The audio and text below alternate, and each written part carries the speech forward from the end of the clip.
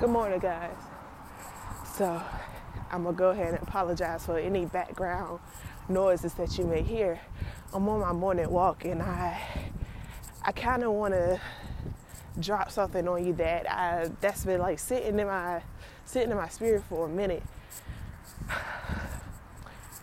So many times we sit and we put our mouth on things, or we talk about things, or we complain about things that's happening around us that we can see. But if we have the means to be an aid to whatever that thing is that we're complaining about, or we're talking about, or we putting our mouth on, why aren't you doing it? Okay, cool. If you're not doing it, if you have a valid reason why you're not doing it, then why are you still talking about it? I mean, that's just how I see it. Stop complaining about some things that you ain't gonna change, or be the change that you want to see. If you're not, then leave it, let it rest out of your mouth. You got a million other things to be worried about with you alone.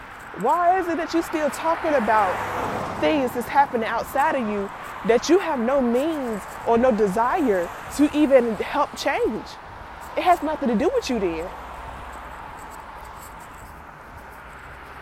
It no longer concerns you.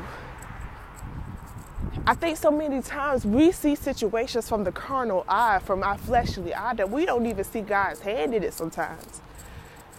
Not everything is going to be on the uprise. God sometimes sends a disturbance for something else to manifest.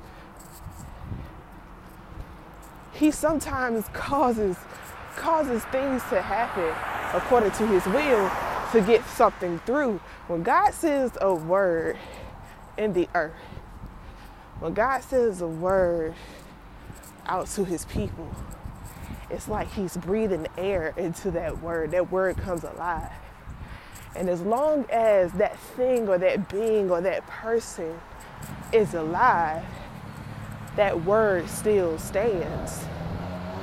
And some of y'all miss that. Some of y'all don't understand that part. Just because it doesn't go the way that you planned it to go, or how you saw it to go, doesn't mean that it's still not going. God's word will never fail. He said, until one drop or one tittle of my word fail, the whole earth shall pass away. That means that he stands firm on his.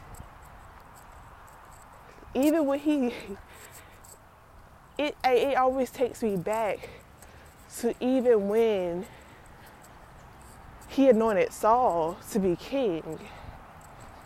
Well, Samuel went and anointed Saul as king. The people wanted a king. The people begged for a king. Even after God has given these people everything, they begged for a king. They wanted somebody fleshly that looked like them. They wanted somebody that they could see and identify with to be the ruler of them. And it wasn't enough to just have a Lord. You wanted a Lord and king. So when Samuel had anointed him, you know, Saul was he was tall, he was handsome, he was dark, he was beautiful. He was what people thought a king should look like. But guess what? That king made mistakes. That king made mistakes because he is of the flesh. And now he'd have caused some other stuff to happen, that God had to take away that right from him and pass it to somebody else. And God decided to choose this one, a person after his own heart. I hope somebody getting this. A person after his own heart. No matter how he looked, no matter his circumstance, no matter his age, no matter where he was, no matter who was favored amongst the children, no matter who was always picked out of the crowd, God chose somebody who had a heart like him. And he anointed him. And David had to rise to the occasion. It had to take time for him to get there. This is what I'm saying to y'all. When God sends a word in the earth, no matter how long it takes for that word to manifest, it still stands just as long as those vessels that God had breathed that word into stands. Come on now. So even after God had sent that word that David would be anointed king, he also took rights away from Saul. Saul had to see that coming. Saul knew. And even though Saul knew, Saul was still hot. And even though David knew, David remained humble until it was his time. Now, not saying that David didn't make any mistakes. He did. And just because he did doesn't mean that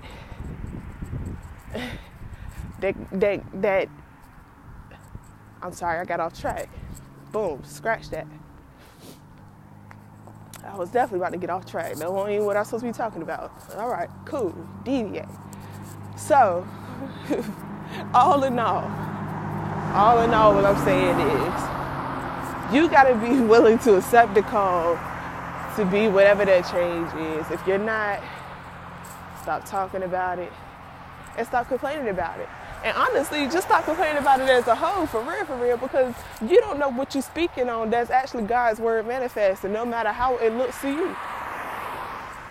This is where discernment come in, guys. This is where interceding come in as well, for real.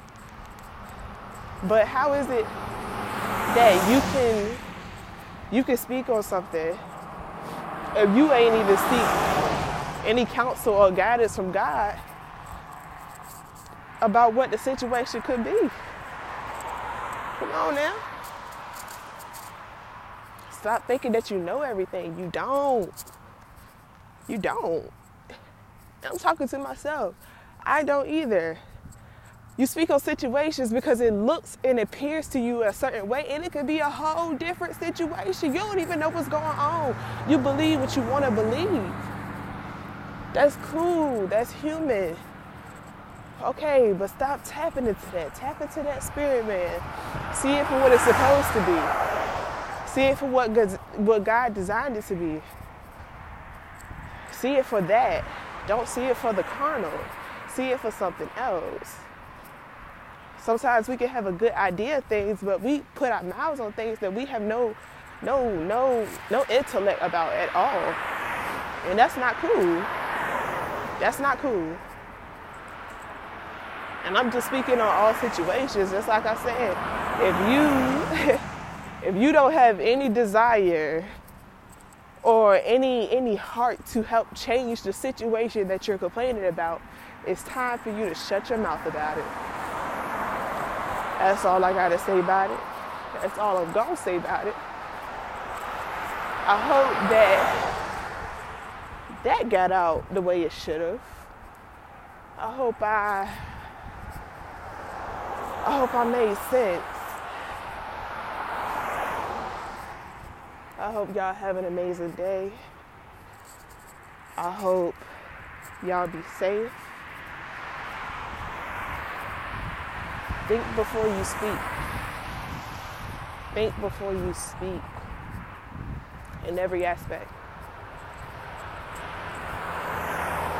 Peace and love. Thank you for arriving. Y'all be blessed.